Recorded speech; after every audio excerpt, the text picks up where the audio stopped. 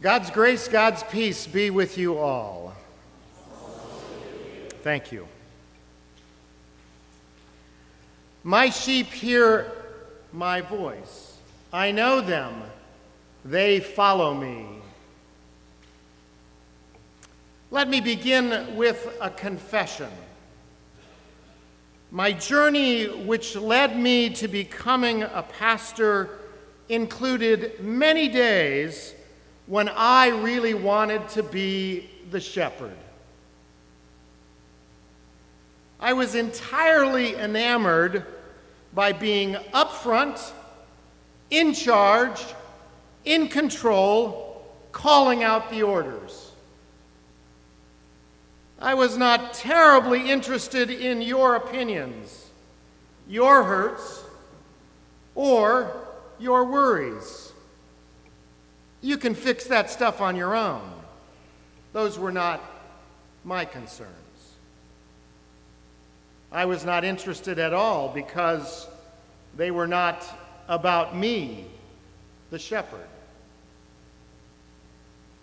So self-centered, with a serving of narcissism on the side, indeed I was.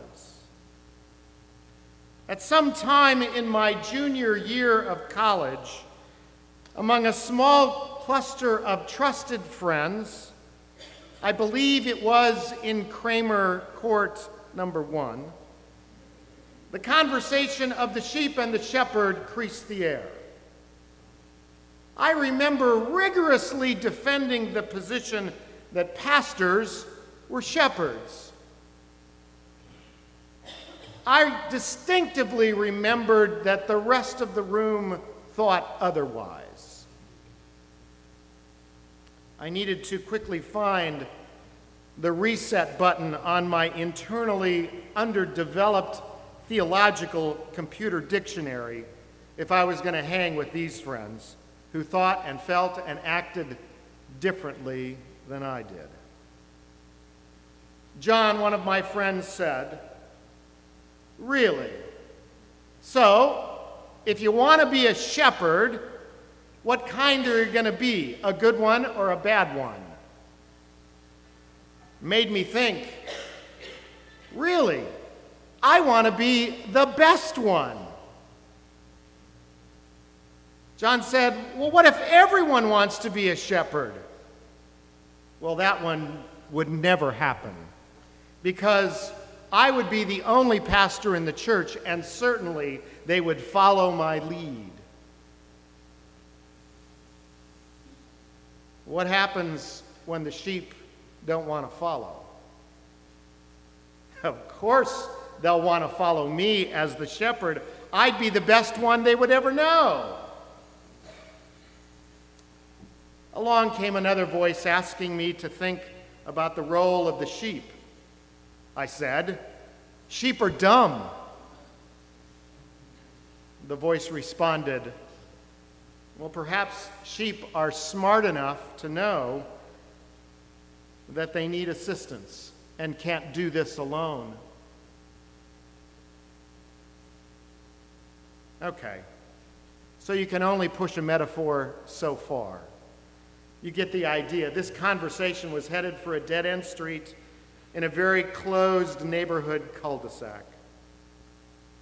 I slid out of that conversation realizing that the role of the sheep and the shepherd was a complicated relationship, and I'd better spend a little more time doing my homework. The text said, "My sheep hear my voice. I know them. They follow me." This chapel season, we're going to invest some time thinking, praying, and singing about how God speaks to us under the title, God Talks. There is in this title a simple assertion that God indeed does talk, and our role? To listen. It happens over and over through the Hebrew Scripture and the Christ-centered New Testament. There is the evidence of God speaking to all of God's creation. And in that moment, the glory of the Lord is revealed. There are stories of God coming so near that bushes burn and stones crack open, and the voice of God is heard. There is the God who speaks in silence, a still, small voice. And then there is the thunder of God's voice at the Son's crucifixion, when the temple curtain is torn in two and the stone rolled away. We learn in the New Testament that Jesus is the voice of God in human form, that the Holy Spirit is the voice of God in both wind and flame. I believe that God is talking more than we can comprehend, more than we can imagine. God is talking.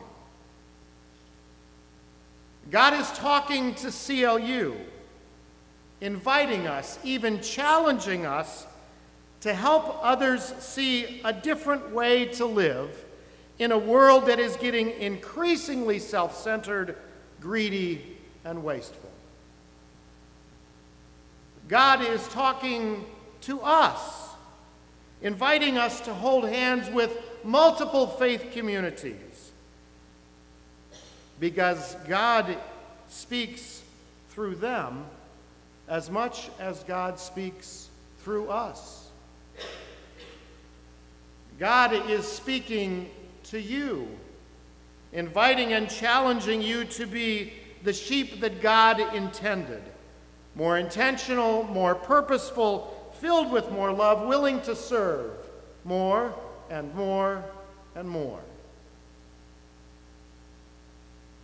It seems to me that our world is filled with lots of noise which distracts us from the voice of God. And the hard work of the sheep is to filter out that noise in order to hear clearly the deep conversation that God is having with us. There it is again, back to sheep.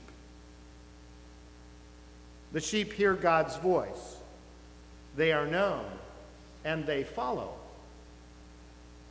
No truer could this have been known than in the 17th century, in the New England Congregational Order. All around, churches were being started. Cornerstones were being placed in the walls of those churches with the common phrase. In all of those churches, it was saying, founded in 1620, founded in 1637, founded in 1690. Many, many churches, except the Congregational Order, that changed the nomenclature. On their cornerstones, in their churches, they wrote, gathered in 1605, gathered in 1620, gathered in 1690. Gathered. There is something profoundly different between being founded and being gathered, and it all stems from the idea that the shepherd gathers the flock, knows them by name, and then says, "Follow me." After 30 years of Christian public ministry, I can also freely confess that while it has not been easy, I am much more comfortable being a sheep than a shepherd. And why? Because God the shepherd knows my name, calls me out, and then invites me to follow. I suspect it is the same for you. God the shepherd knows your name, calls you out, and then says, "Follow." God the good shepherd is calling, and we get to listen. Amen.